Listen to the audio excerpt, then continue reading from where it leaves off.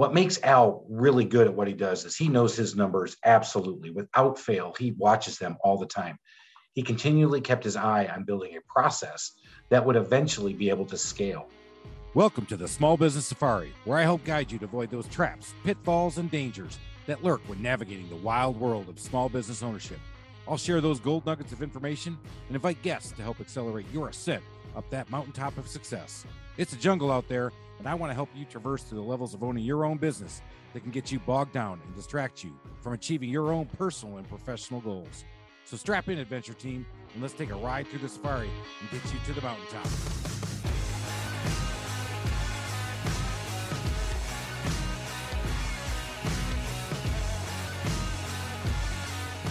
Adventure team, it's Chris again, and this week we had one of my good friends on, Mr. Al Mishkoff, who started Granite Garage Floors.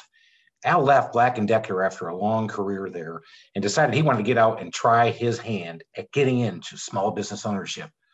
He didn't evaluate many opportunities, but he saw a great product.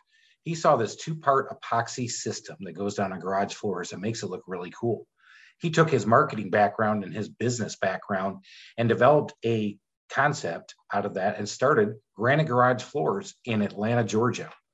He did a good job of evaluating not only the product, but where the need was. He identified his niche market. He identified where the marketing would work best to allow him to get to the customers who would really enjoy this.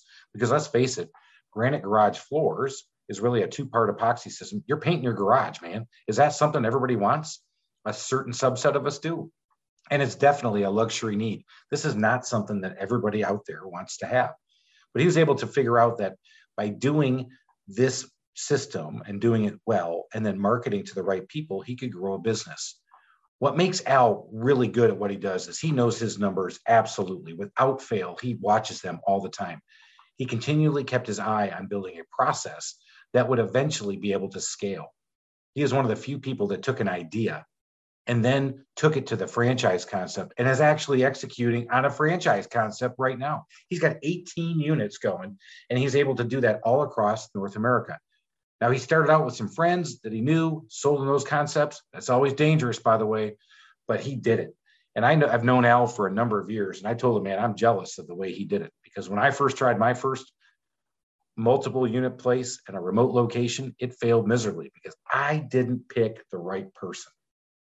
Al does a great job of figuring out who the right person, the right fit for this business will be, and helps and gets them up so they can get to their own personal and professional success. He helps get them up that mountaintop of success by using his system, following his numbers, and going after the market that he really wants to get after. In my business and handyman and home repairs, I have repeat business because things are always breaking on houses. But in his business, once you get that garage floor and you've done it correctly, you don't go back.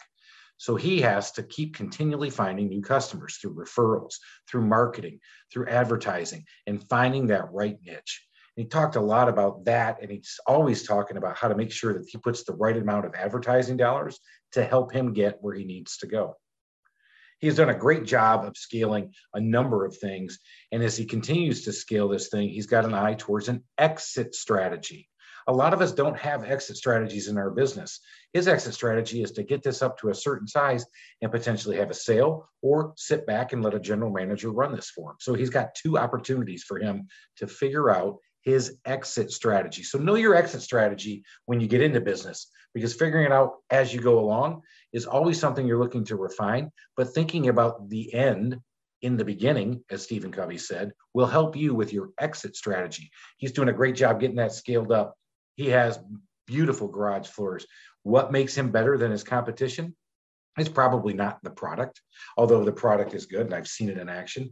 It's the service, the communication, and the professionalism he brings to a product and a system that, hey, any weekender can do it himself, right? And go to the big box store, buy a couple cans of paint, put it on the floor. But guess what? That thing's going to take off and probably peel up the first time you bring your car into it.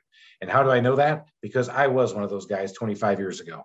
So I definitely will be using Granite Garage Floors when I go to put my garage floor system down. But I am a classic case of somebody who's not sure he wants to do it yet, but he knows it looks really cool. So there you go. Know your exit strategy. As you scale and you look into that franchising concept, know your numbers and know them absolutely. And that's going to help you get up that mountaintop of success. So until next time, everybody, go make it a great day.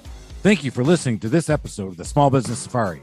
Don't forget to go out and rate, review, and follow me. And if you like this episode, go out and check out my other episodes, or check out my Instagram, Facebook, or LinkedIn for other great content. And remember, your positive attitude will help you achieve your higher altitude in the wild world of small business ownership. Until next time, make it a great day, Adventure Team.